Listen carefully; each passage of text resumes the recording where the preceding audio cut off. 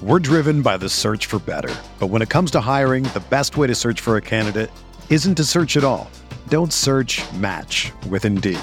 Indeed is your matching and hiring platform with over 350 million global monthly visitors, according to Indeed data, and a matching engine that helps you find quality candidates fast.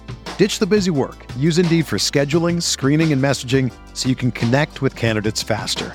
Leveraging over 140 million qualifications and preferences every day, Indeed's matching engine is constantly learning from your preferences, so the more you use Indeed, the better it gets.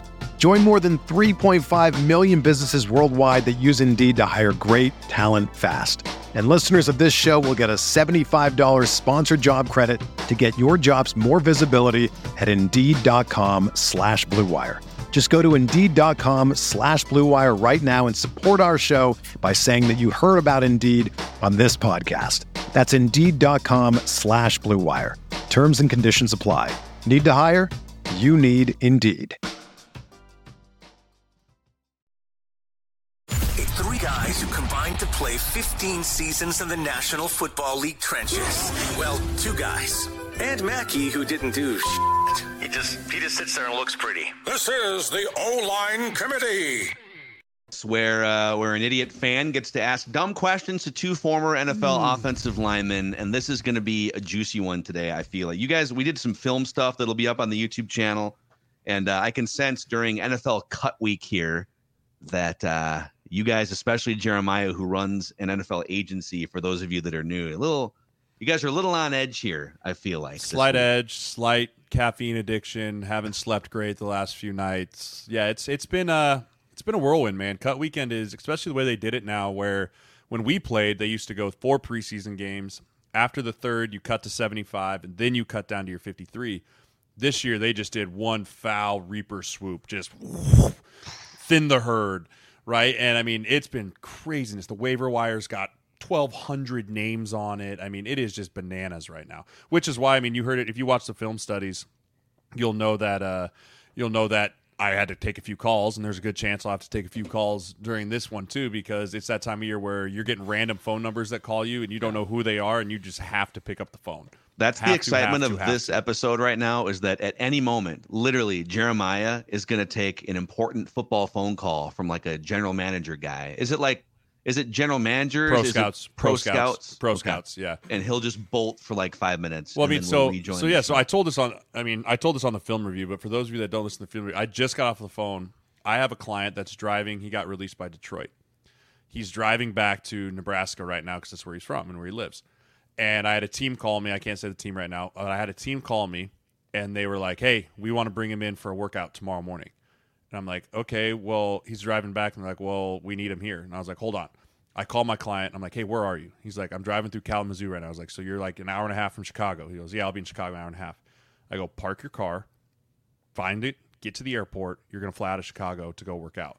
Called back the team. They're like, all right, where's he coming from? I go, Chicago. I'm like, cool, sounds good. We'll have him here tomorrow. They don't care about how his car gets there. They don't care what happens to his car. They need someone to come in and work out tomorrow morning. Not tomorrow afternoon. Tomorrow morning. And so he's going to, if he gets signed by that team, he's going to have to figure out, well, my car's in Chicago and all my crap, so hopefully I can come back and get it, or tell my girlfriend or dad or mom, like, hey, road trip. Hey, but I mean, that is what's happening. That's what's happening right now. I mean, awesome. I was on the phone with a team last night at 11:30 p.m. Central, 12:30 p.m. their time, talking about yes or no to a practice squad spot. Yeah. I mean, there is no sleep throughout this entire weekend that goes on for any agent or really any player either that's on the bubble. And so while Jay's talking to the teams, I know I mostly get the phone calls from the players talking about what happened, what went wrong, what's going to happen next, stuff like that. I was just talking to one of the guys about it. Cutthroat, bro. I mean, and here, you want to know what's even more crazy about it is a lot of times the coaches in the front offices are on completely different pages. I had 2 clients this go around right now that had their exit meetings. I got the call from the front office that was like, hey, we're going to release so-and-so. We kind of think we want to bring him back on our practice squad. We're not sure. You know, they hedge their bets, right? Like, and you can tell the difference when someone's like, oh, he's coming back. Mm-hmm. Right? Like, we're going to have him, or like we'll see what's out there, right? And so then I get a call from both players. They're like, hey, I sat down with the GM, the head coach, my position coach. All of them were like, hey, man, can't wait to have you back in the building. Don't count this as a redshirt year. You're going to have to be ready to go. So I have to be the one that calls my client and be like, hey, man, don't pop champagne yet. Don't pop champagne yet. Like, it's a long 24 hours that you got to clear waivers. A lot's going to happen. This is like me during high school prom season, by the way. Yes. No, it really is. And maybe you're like my third backup, Phil. But that's fine. And all of them are like, the coaches told me I'm coming back. I'm like, listen, I understand that, but sometimes the coaches 90% of the time aren't the ones making this decision. It's the front office. And sure enough, both those players ended up not signing back to that practice squad. And I had to make both those phone calls of like, hey, buddy, how you doing? Good. How are you? Got some bad news. And like, lucky enough, I was able to get another guy in another team's practice squad after hustling and working and talking with scouts and getting things going. The other one, not so lucky, right? And then they're both just kind of like, I had a grown man that I had so much respect for look me in my eye and tell me I'm coming back. And this is kind of my first welcome to the league, rookie. Yeah. Like, the liars lie and the lies tell the lies. Like, it's just the way it goes. And that's in draft time. That's during this time. And it doesn't stop here. It's throughout your entire career. It's just the nature of the business and what it is. And I tell my guys, you never send teams away with salt. Ever. You never, ever, unless your name's Alex Boone and you spike a printer on your way out. But most of the time, Did that happen? You never send the team away with salt because you never know what's going to happen. In 2 weeks, say 3 linemen blow their legs up and they need another tackle that knows their system, they're going to call and claim you off their practice squad and bring you back. But if you left that place burning it on fire, they're not going to bring you back. I mean, 2 years ago, we had a client that was on the Rams practice squad for 2 years. They're going to put him back there for the third year, and we're like, know what? We're out of here. We're jumping ship. We're sending you to another practice squad. Goes to Kansas City's practice squad. He's there for 3 weeks. They have 3 linebacker injuries in L.A. They end up claiming him off the Kansas City practice squad, put him on active. He's there because they had a good relationship with us as an agency, with him as a player. Gets on their active, is on active all year. This year he's going to be starting for him, right? So you just never know. You can't burn bridges in this league. You can't do it, right? Because you never know. Unless you're Alex Boone, of course. Like, but especially as a young player, because you never know. Free agency, guys getting cut all the time. Like, it's never bad to have at least one person in the organization that's like, I liked that guy. He did things the right way. He was a professional. He wasn't a jerk off, or he wasn't an amateur. Like, he handled his business the right way. It's a huge part of the chess game that you have to play between front office and player and coaches. Yeah, absolutely. And that's good in any business. Let's be honest. There's a lot of times we want to spike a printer on the way out, but you can't. Like, you have to be grown enough to not do it. And I think that's the one thing that when you get into this business, you have to understand that not everything you hear is true. So not all the fucking things that you give back have to be true either. But you do have to leave with a smile and a handshake and say thank you for everything, right? You don't have to mean it. I knew a lot of guys that were like, dude, I hate this place, but I'm going to go up there. It's the same as everybody else and be like, thanks for the whole year. Thanks for the checks. Appreciate everything. Hopefully I'll see you down the road. Because Jay's right. And the league now especially, they don't care. I think before, there was times where in conference people would try and pull practice squads from each other to try and vet things. But now it's like they're going all over to find people. They don't care. They want the best talent. So if you leave, and two, this kind of spawns into – you might be talking to a scout at one point, and in 5 years, he's a GM. And if you leave that dude with salt, and now he's a GM, what do you think he's telling all the other GM friends? Like, you don't know where people are going to go in this business. It happens everywhere. Players are turning into coaches. They're turning into GMs. It's almost like you have to be just cool all the time around everybody, because all of a sudden some guy that was a low-level assistant saw you blow up.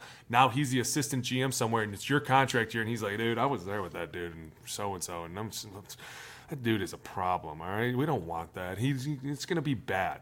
All of a sudden, that little bit goes into the GM's ear, like, how do you know this? Well, I was there with him. I saw it. Tell me more. All of a sudden, you don't know what people know. And that's why people in this business get screwed so bad, is because they don't realize that everyone around them is a player. They might be low level right now, but in 4 years, that's going to be the assistant to the dude. And what is he going to be telling him? You want them to always be like, he was the first one in, the last one out. Never saw him in the training room, worked his ass off. Yes, all the time. Never heard no out of his mouth. Played like a tough guy. Like, these are what you want people saying. You don't want them like, dude, if we piss this guy off, he's not going to play for 4 weeks. Like, that's what you don't want.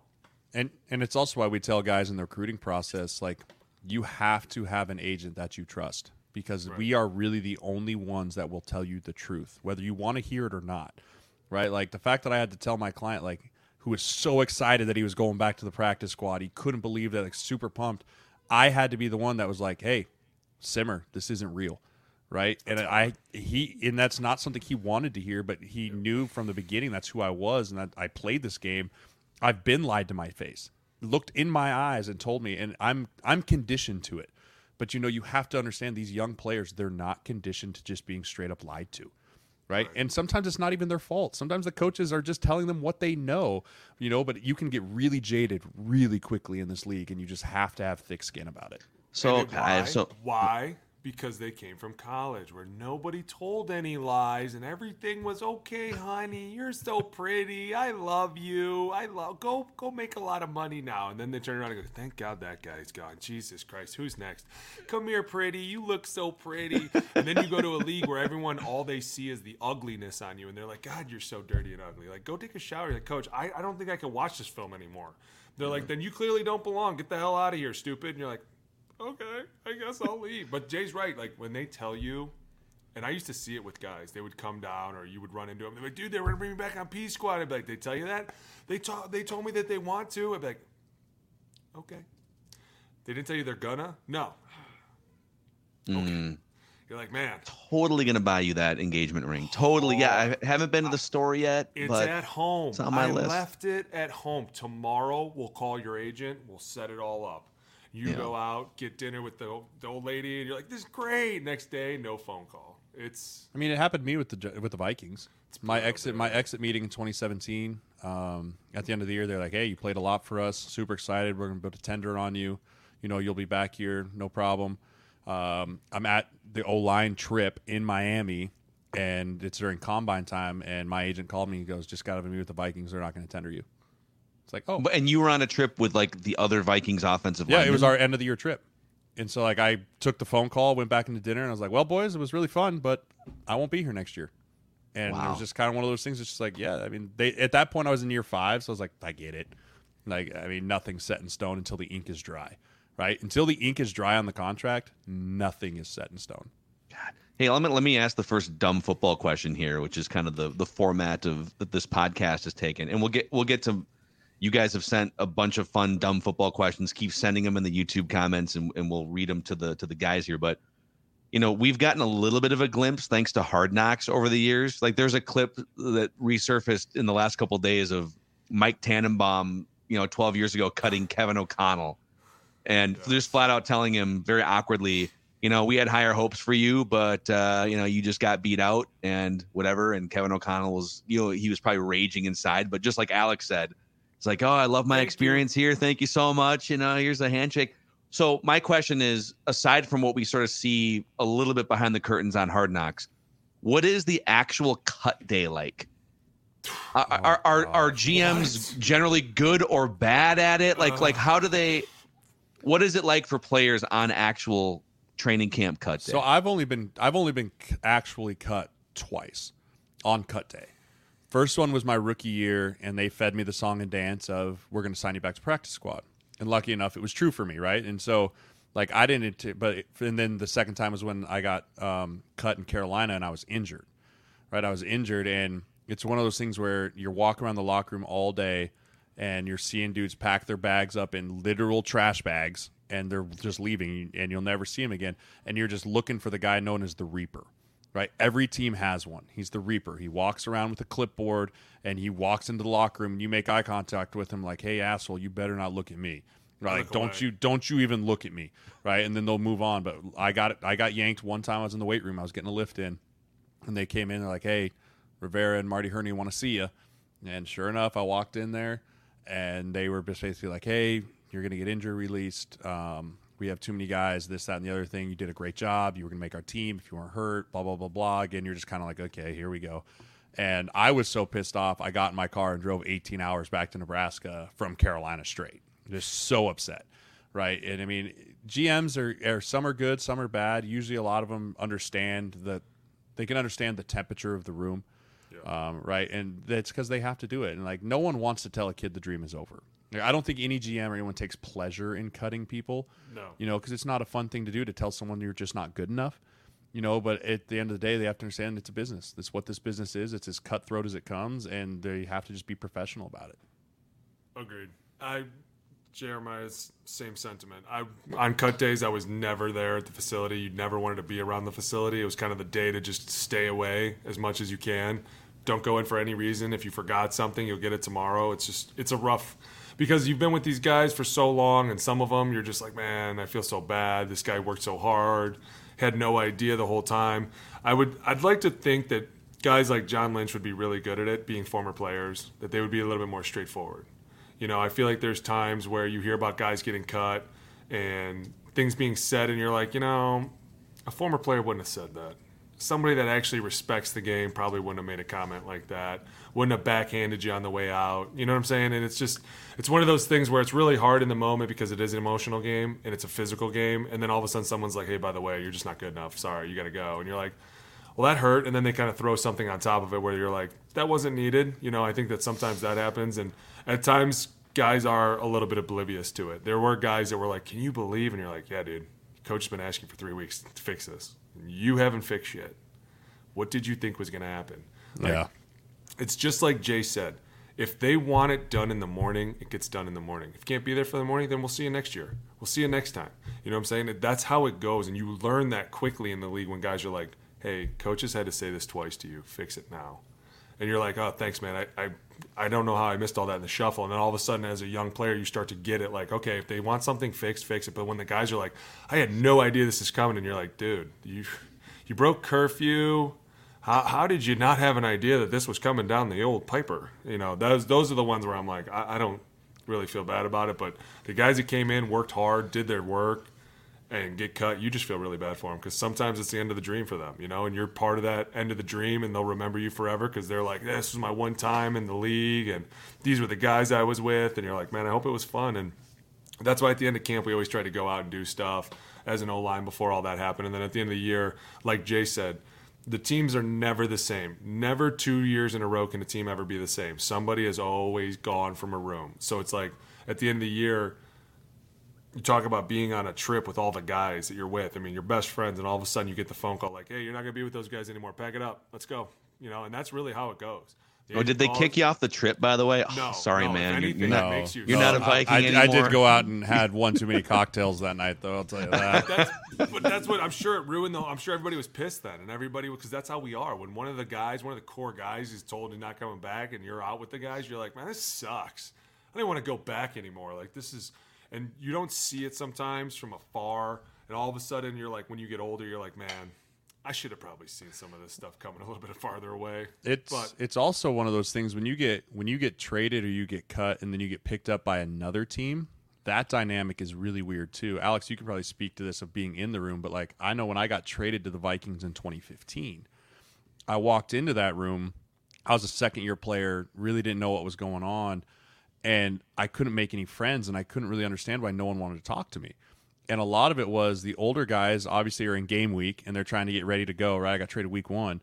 And so they're prepped on game week. And so I'm like, okay, I'm not going to be friends. And then all the other guys like that I got brought in that had been there that entire offseason, that entire training camp, and they got released and they bring in this dude from San Diego and they're like, I don't want to be friends with that guy. He took my spot.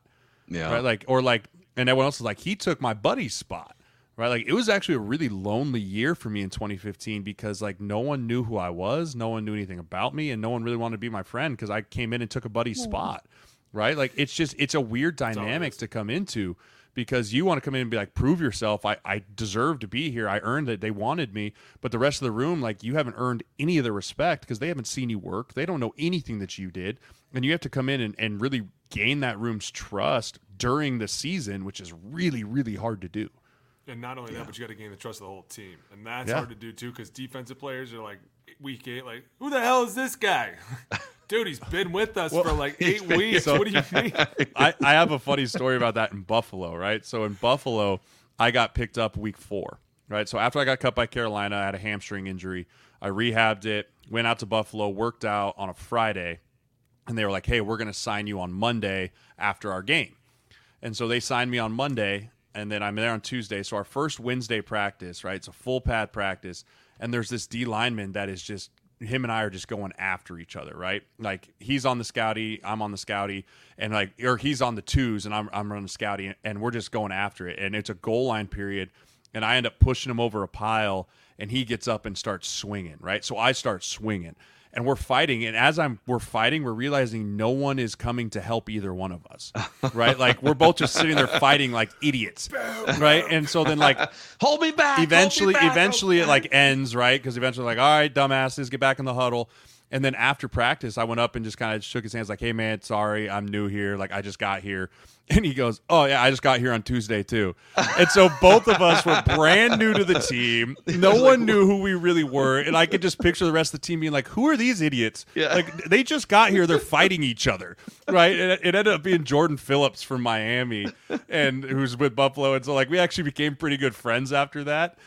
Just because one of those things where it's like we were just fighting. It was like watching the two new kids fight that no one had any skin in the game whatsoever. They were just like, they can fight to the death and no one cares. No, we'll just figure it out. Like, people were probably like, I don't even know who's 74 and 97. Who are those guys? Do they even play on this team? I just want it noted that both of you went in with the right mentality. We are going to fight until somebody pulls me out. And that is the fucking problem nowadays, is nobody goes in with the right mentality. Like, Jay just told you, I went in day one and a fight broke out and I knew I had to start swinging. Why? Because that's the mentality of the O-lineman. And if you don't swing, what's going to happen? You're going to get cut. Why? Because a fight broke out your first day and you got bitched out by some D-lineman whose first day it was too, and the two of you didn't even know the rules and you didn't even swing. But your rules in your head should always state that if I get swung on, I'm swinging back. Like, that's how it goes. That's why I find this awesome. Yeah, and day one, I was like, I ain't going to get punked by anyone. No. I'm in year 5. The rules. Like, I'm in year 5. Like, I'm not a rookie, right? Like, I'm not a rookie. I'm a vet. I've played in NFL games before. Like, I'm not going to get punked. And he thought the same thing, right? And it's just, it was funny. McDermott actually came up to me afterwards. He was like, I like that. And I was like, thank you, coach. Thank you, sir. Right? Like, and it set the tone for the kind of player that I was going to be, right? And you have to, and I earned respect in the O-line room. Right, I earned respect in the O-line room where all those guys were like, "Hey, all right." Like, the next day, they were like, "I see you. I see you 74." Like, they didn't even know my name yet. Like, I see you 74. Right? It's like, it's just one of those things where it's like, it's the mentality I had as an undrafted mentality, which is I don't take shit from no one. Right? I've earned everything I've been given. There's a reason they cut that dude and brought me in here. Right? Like, I'm not going to just back down. Like, I'm here to take this job and not let anyone take it from me. Yeah, and I ended up dressing the next week. Like, that's just. You have to have that cutthroat mentality in the league or else you will not last. That's why I think people don't understand how the league really is that's how it is all everywhere. Like, if a fight breaks out and I'm in the middle of it, I guess I'm going to have to swing back. I got stuck in the middle of this, but then all of a sudden every coach on the side is like, yo, great job. I love that shit. Like, that's what you want. You want the coaches pulling you aside. Sure, in front of the team, he's going to cuss me out. You know what this is going to cost us in the game? 15 yards, you stupid shit. You're like, all right, whatever, dude. But then he pulls his side. He's like, yo, for real, though, that shit was awesome.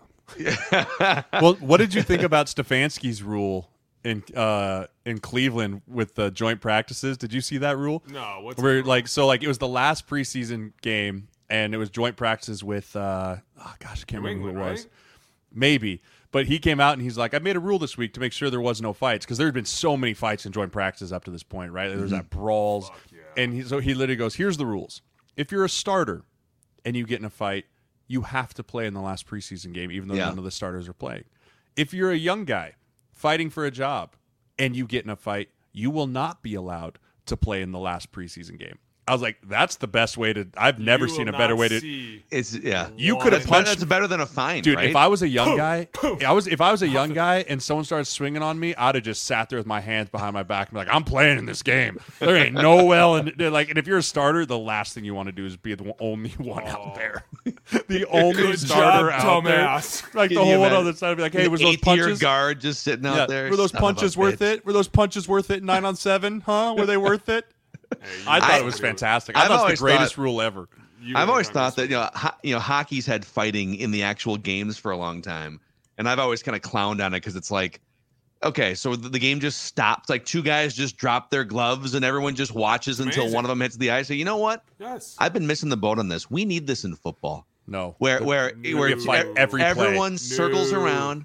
No. Circles around, you drop your helmets, you crack your knuckles. Mackie, you're going to go from one guy dropping his helmet in a fight to another guy dropping his helmet, and now his friend's going to stick up for him, and his friend's going to... You're going to have 53 and if you win the fight before a game. You win the fight, your team gets 2 points or something. Listen, let's put it on you the have scoreboard. to understand this, too. Hockey players love them to death. Think they're tough as nails. I think they're all fantastic.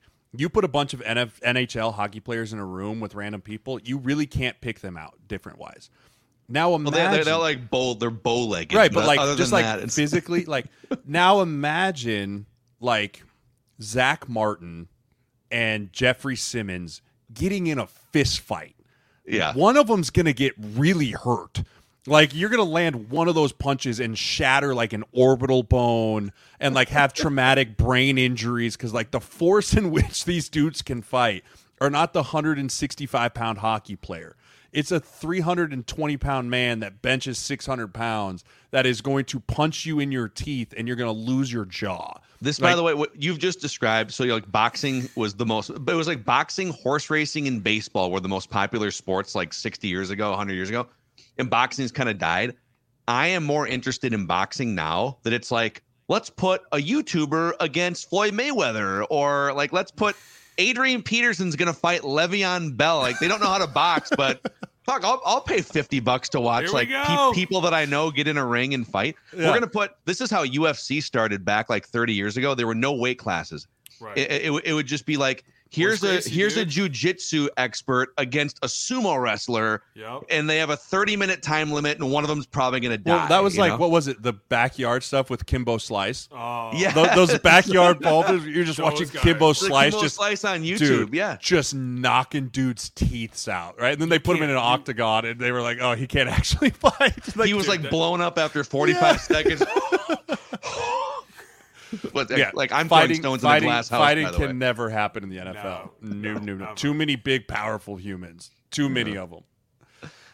Okay, I've got some dumb football questions from our YouTube audience here. Let's start with this one from Idenhoke.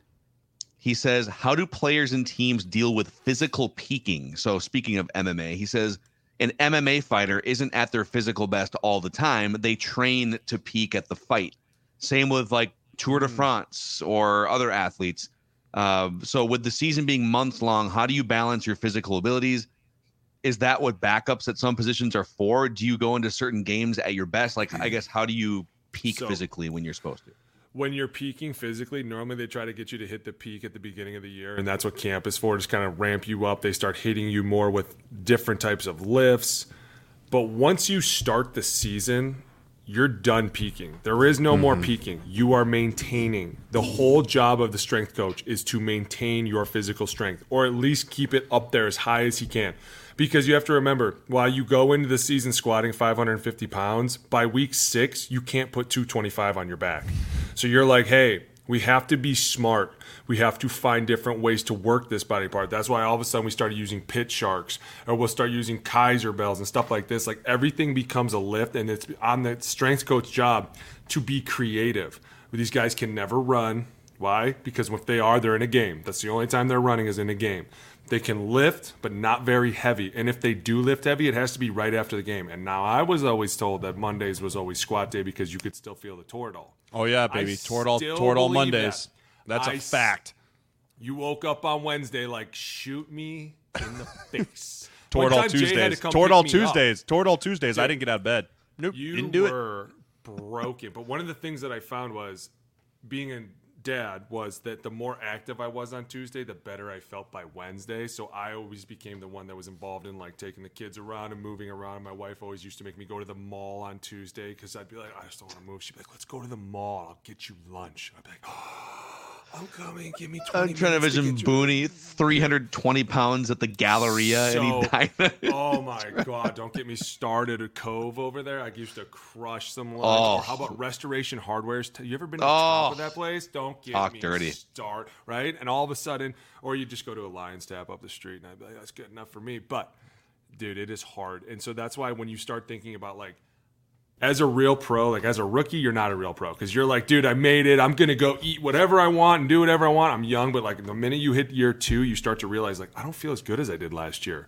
My knees don't work as well as they do when I eat like this. All of a sudden, that's when nutrition becomes huge and you have to start eliminating things from your diet. Like one of the rules I always had during the season was like no fried food other than Monday. Like no fried food. I never drink pop anyway, so I didn't have to worry about that. Like no sugar during the week because I always felt like if I had some, it made me play really slow. So it was just like meat, vegetables, fruit, and grains. That was it. And then you see as you go on, guys in the league, as I started to leave, got way more serious. Like with Russ, it was like when I first got there, I was put in the stadium, and that was back when there was no fans. And so we had to sit in the suites. And so it was like 2 players to a suite. And so I got put in one of the suites with his medical staff doctor. And so she was watching him the entire game, like through all these computers and monitors and like elevating him and trying to figure out what was wrong. And I was like, this is like the PFF of fucking like medicalness. Like you have analytics for everything. This is for Russell Wilson. Russell Wilson. And I was like, oh my goodness, like guys are so serious. And like I played with Larry Fitzgerald, and he was another one who like the food at Arizona was great. I loved it. It was phenomenal. But he had his own like thing going on where he knew the chefs, and he was like, yo, this is, and his food was just like perfectly cooked. But then you look at him and he's such a specimen. And when he's told to like run really fast, he's just, okay. And then you see other guys and they're like, give me a second, I got to get warmed up. Like you can see who takes care of their body and who doesn't. And you're starting to see that guys that don't are getting cut faster because their team's starting to see it. They're starting to take more intake on guys. Like when I got there, body weight was the only thing people cared about, right? Jay, you got to weigh in on Tuesday. You got to weigh in on Friday. Why? Because if Tuesday's weight's good, we're not guaranteed that your crazy ass isn't going to go out and eat a bunch of ice cream and be fat for the game. So we got to re-weigh you in, right? And then now all of a sudden it's become, let's test their body fat.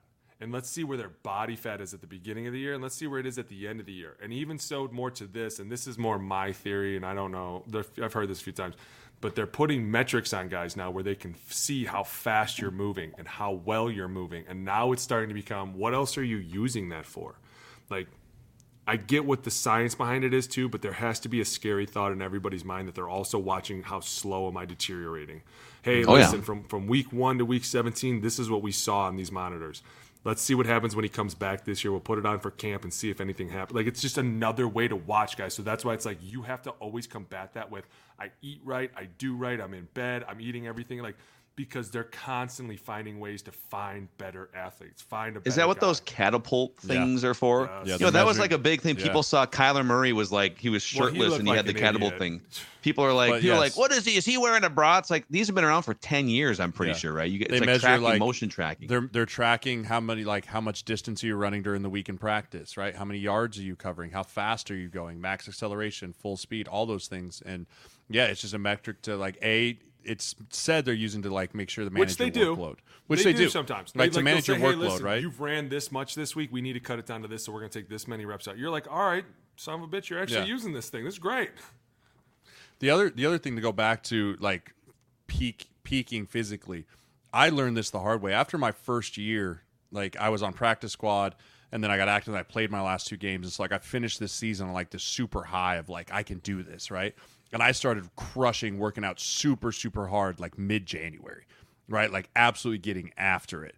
Sled pushes, squatting heavy, and I felt like, okay, I got to come into OTAs like physically ready to roll, right? And I peaked too early. I peaked in like May physically, right? And by the time camp ended, I had taken so many reps and everything, like I couldn't keep weight on no matter what I ate. And I realized like I had worked myself too hard earlier in the year.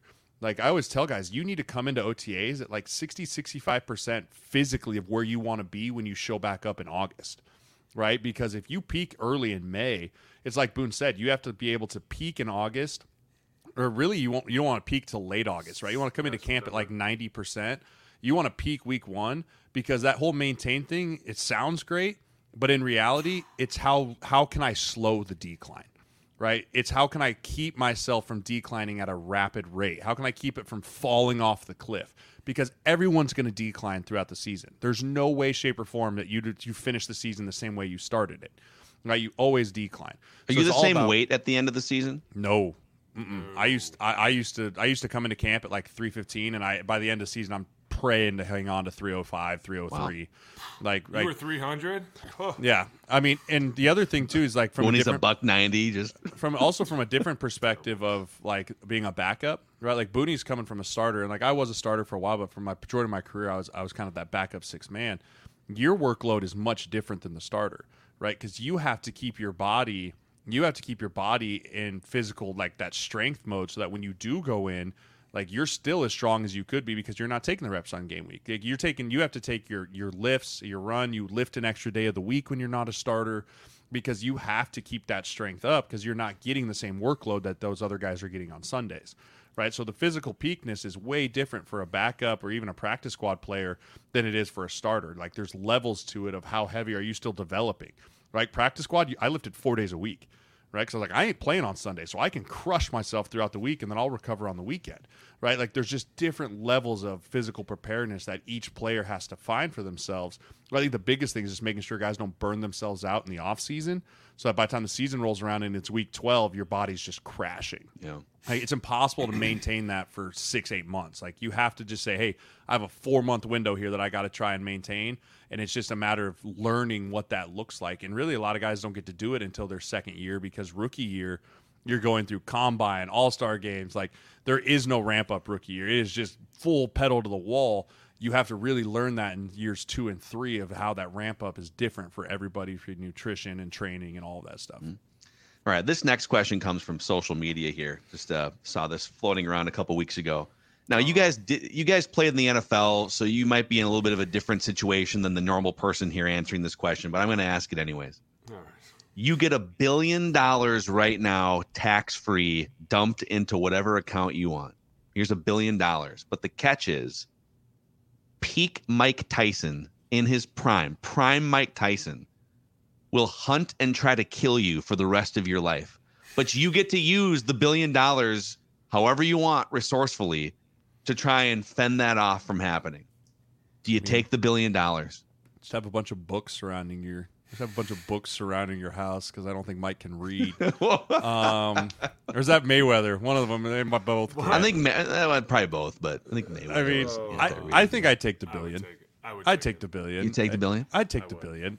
I mean, there's enough you could do to protect yourself at all times. I mean, always be on a boat, or like hire a black ops security team. I'd have the something, best right? security team of all time for the rest of my life, and also like it's $1 billion. Like that is so much money. Like you could do anything with $1 billion. You could also spend it like on the best hand-to-hand combat training too. No, you could. That doesn't matter. Why If are Mike you Tyson going to fight him? You have Dude, $1 billion. Get somebody else to do it. What do you I mean? agree. I'm just, Of course I'm I taking would- $1 billion. I would almost hire Wouldn't a it be body fun to- double. I'd hire a body double and just have him be with me everywhere. And if all of a sudden I see Mike, I'm like, Trick go. him. If you run over there and I'll run away, and then like if he kills him, then be like, oh, I'll just hire another one. God, but wouldn't it be great though if you could train yourself? Like take 12 months, train yourself my to end the God. problem. You know. I don't know, dude. Mike Tyson did, is prime. Mackie, for any years. of us, I don't care how long we train. I'm not sure any of us would be able to take out Mike Tyson in his prime. Yeah. I really don't. I mean, and even if we trained for years, I mean, maybe if we started when we were like 20, 18. That's true. Now you're like, But in like your I'm 30s. I'm 32. Like I don't care if I train. If I train for 8 years, I'm still gonna be 40. And if Mike Tyson's hunting me around, like we're thorough that. Like there's no way. I'm gonna kick Thurl that. I'm gonna get my Tiger on him. I'm gonna find him. Like there's no Draw a way. tattoo on his face after I'm done kicking his ass too. There's no way. I mean, the hard part would be he'd have to try and say my address, and I'm going 73, like a lot of sevens in my address here. There are so many sevens. All right. I got one more for you guys here. This is from. That's like Everson. Everson used to have that list, dude. Yeah. I'll never forget one time he came on the sideline, and again, I'm not trying to drag Everson. He goes, "Hey, Thurl, see that spin move? Thack, Thurl, thack, spin move." And I was just like, "Yep, sure thing, Ev." He used to be so calm when he would talk to. That's exactly Thack. Thack. You know, super random. Not even a love story, that, just dude. an anecdote. Remember the night that the NBA shut down at the beginning of the pandemic? Like Rudy Gobert, he got COVID or something. So when that game was on TV that night, just touches everyone's stuff. That night, my wife and I were at Crave in West End, sitting right next to, just randomly, literally right next to Everson Griffin, just hanging out. We're all just like eating steaks, whatever, watching TV together. You know, he's just pointing up at the TV. Oh, that's some shit, you know? Dude, Ev was the best. I loved Ev. I loved Ev to death. I love that guy. It's a fun guy, man. Mijo, I wish that mijo. guy well. I got one more for you guys here from Dr. Petrola. And we got 3-5 minutes left here. We got plenty of time. Starting from, you haven't even had to jump on an emergency call yet. So Not yet. probably due for That means good happening. things right now. So Dr. Petrola says, starting from the rookie season, how many years does it take to fully form offensive linemen, generally speaking, from when you enter the NFL to when you are like fully formed, whatever that means? Man, I don't know that there's actually an answer to that. I think that every year you're starting to So learn more many- stuff. so There's many different so much factors. stuff that you learn, and there's so much new lingo that you pick up, and there's so many new things. But I would say that an offensive lineman, and I'm not trying to rag on anybody, but I just don't think that there's the development of offensive linemen is really there. I think that a lot of In it is college, you mean? correct, which is hard because, and we've talked about this, right? College coaches have so many people to please. Hey, pretty, you're so pretty, right? But you're pretty too, honey. And in the NFL, it's like, why does this dude need me to tell him he's pretty every day? Dude, you are ugly. Figure it out. Like, and then all of a sudden, it's like, what happens then? And I would say now, under the proper development, it would probably take a good 2 or 3 years to make a good offensive line. Because I say that knowing this, you have to go out and fail a ton before you can learn.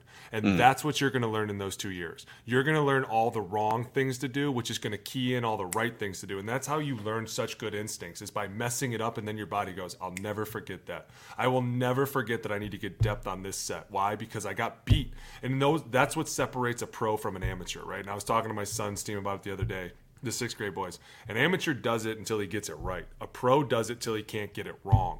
And that's what the difference between us is the minute it hits you instinctually, you're like, I got it. I figured it out now. But sometimes it's a really harsh lesson because you got to go out and get your ass dragged through the weeds for a long time. But then you stand up and you're like, well, now I know a lot of different systems, and I understand why people are doing this to us, and I understand why they're attacking us the way that they are, and I understand how we can counteract this now. And it's like, it's a bunch of chess pieces being moved around the board, and it's how long can you figure out the game while getting your ass kicked. And that's what's the hardest thing, is while you're losing, people are like, hey, you're learning, and you're like, am I, or am I just losing? What's the difference? And they're like, well, are you figuring out what you should be doing?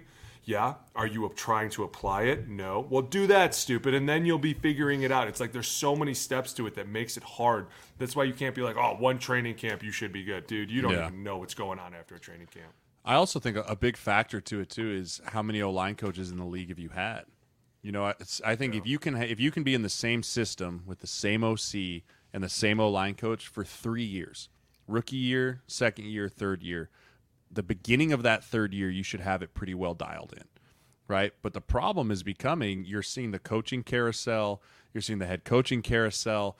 Like, if all of a sudden you were this regime's guy for a year and a half, and then they get fired, and you bring in another guy who's now you're not his guy, he didn't draft you, maybe you're in a completely different system now, like, and guys are like, oh, that guy was a bust. It's like, well, you got to remember, he got drafted 2 years ago to a power system, and now you threw him into this outside zone, wide zone system. Like, that's probably not best for him, right? And so then it's like you get cut, you get brought up somewhere else, now you're learning someone else's lingo, someone else's techniques. Like, that's where you really see a lot of young guys fail, is when you see multiple coaches and multiple systems that they're in over and over again, because they can't fail. Because as soon as they're trying to fail, it's something brand new, right? And so now they're actually losing instead of failing because it's not into their skill set, or they're trying to learn a whole brand new skill set.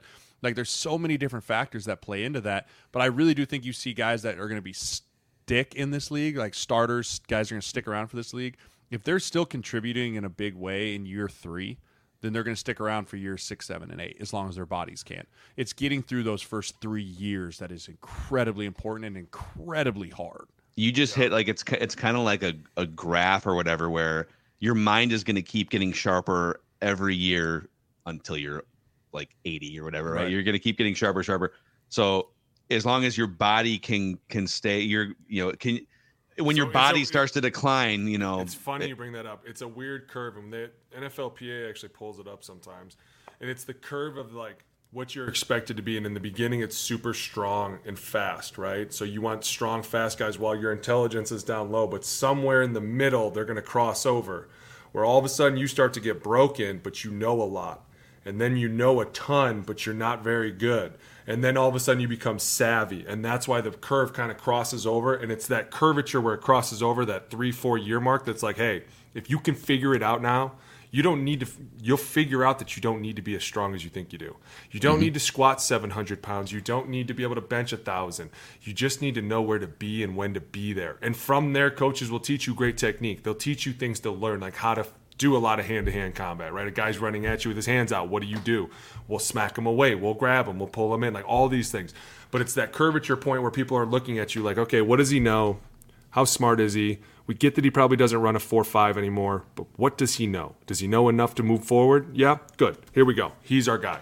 And if it's like, no, he can't recite the offense back to us, get rid of him then. He's clearly in a decline. He can't figure it out. He's on his way out. It's harsh, but it's the reality of being a pro.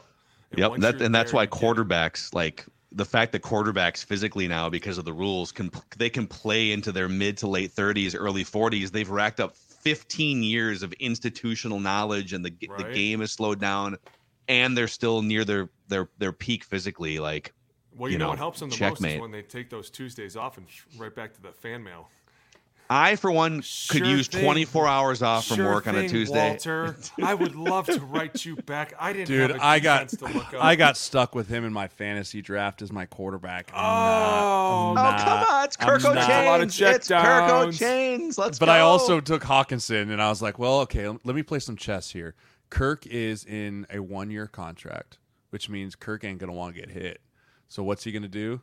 Just check it down to T.J. Hawkinson all year. But T.J. Hawkinson hasn't practiced in full in a month because of an ear infection and a low back, or maybe a contract. I don't know. He'll still be fine. We'll see. Either one, he's going to be out there week one. You don't think he's going to be out there week one catching tutties? You're out of your mind. 8 catches for $120. Did you not just listen to the agent say that when the scout, and I mean scout, said be here tomorrow, he was like, done. What do you think happens when the GM calls you and goes, hey, you're feeling good, right? Yeah. No, I'm feeling way better now. Feeling way better. Yeah, good. We thought you weren't ready to go week one, which meant bad things for you later on. Okay, Just double checking.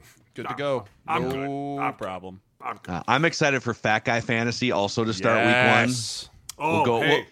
We start tomorrow, right? Let's see who we got. Oh, who's playing tomorrow? No, it's in a week. A week from tomorrow. Dummy. A week. Yeah, dude. You got a week. Kansas City plays Detroit week one. I'll have the first guy up, Frank Ragnow. I was going to say.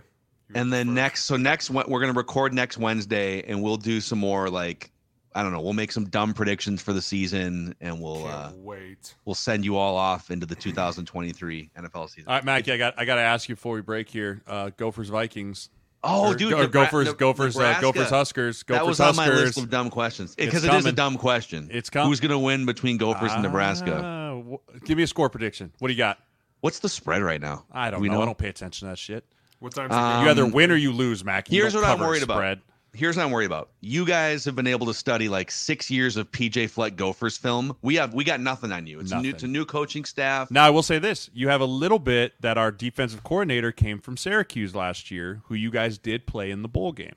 Okay, so there's a little bit of like schematics there. You know what's funny? I will say this. You know, as a University of Minnesota alumni, love my school. We don't draw we're not filling like these 100,000 seat stadiums. So it's like a 55,000 seat stadium or something like that. Maybe I'll call it 50,000, and it's sold out. And PJ Fleck, the Gophers coach, is thumping his chest like, "This is the culture we've built."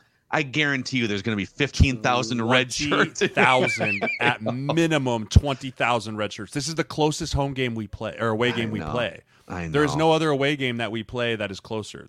And the fandom couldn't be more excited right now. There will be 20 to 25,000 Husker fans in that stadium this weekend. We have a tailgate lot. That well? You're welcome to come hang out and jump through a flaming table if you would like to. Shut up. No one's asking you. I think Huskers win. I think Huskers win. I think Huskers win 24-17. 24-17. I mean, I just like the surprise factor is like the only thing that I would be scared about, and it is a big thing. It's week one, weird things happen, but I'm going row the boat, Sky-Yama, go Gophers, and it'll be. I'm gonna say 31. They're gonna light it up a little bit. 31-21. When's the last time the Gophers scored 31 points? Oh, dude, they'll light it up once in a while. Okay. Steak and a beer? Early in the season. Steak and a beer bet? They dropped like 31 on Ohio State a couple years ago. Steak and a beer? Steak and a beer bet? On the 31? No, just steak and a beer on straight up. Oh, absolutely. Steak and a beer. Yes. Can I be a part of this? 100%. No. Oh, wait, You'll wait. get your chance. You'll get your No. chance. I'll split the bill with somebody. I'm in all the way. How about I'm you in just all pick the it up? FOMO. Can't be left out. I don't want to be left out. Can I just come to dinner? Yeah, you can come to dinner. You're going to okay. be in the national You championship game. You You'll be can fine. buy the apps. Okay, perfect. Yeah, I'm in. you can buy the calamari. Buy the squid. I'm in for the All right. calamari. Somebody else has paid for my steak. I'm in. All right, All right, sounds good. Okay, we got a steak and a beer bet here. Steak Hey, and by see the what way, what happens. time's this game on at? 3:30? 7 o'clock. 7 tomorrow night. Who plays 3:30 on a Thursday? D2. Shut up. Remember those Toledo games? And so you used to see Oh, it? dude, Maction Tuesdays. Maction Tuesdays Let's are go, the dude. best. I used to Football love it. season's back, boys. I know. I back. thought you guys were in the MAC. My bad. Shut up. Oh, that's right. We Yeah. added USC and all those other crappy. Oh, hey, teams, too. Alex, I got something. Hold on 1 second here. Yeah, right there for you. Yeah, Oh, good one, PJ. That was why don't you make it a cool line? Hey, go Big Red, baby. That's all I got to say. Go Go, Skyma, Big go Red. Go, Scotty. Go, Big Red. Go Big Red. Everyone is talking about magnesium. It's all you hear about. But why? What do we know about magnesium? Well, magnesium is the number one mineral that 75% of Americans are deficient in. If you are a woman over 35, magnesium will help you rediscover balance, energy, and vitality. Magnesium supports more than 300 enzymatic reactions in your body, including those involved in hormonal balance. From functional medicine doctors to mental well-being and female hormone experts, we all know that magnesium is the one mineral to improve all aspects of well-being and health. But which one? Magnesium Breakthrough from Bioptimizers, the trusted choice recommended by leading experts with 7 best-absorbed forms of magnesium to ensure your body receives the support it needs for overall well-being. Go to bioptimizers.com/balance today and use code BALANCE10 for 10% off. Support your journey to wellness at bioptimizers.com/balance. Magnesium Breakthrough from Bioptimizers, your foundation to optimal health and vitality.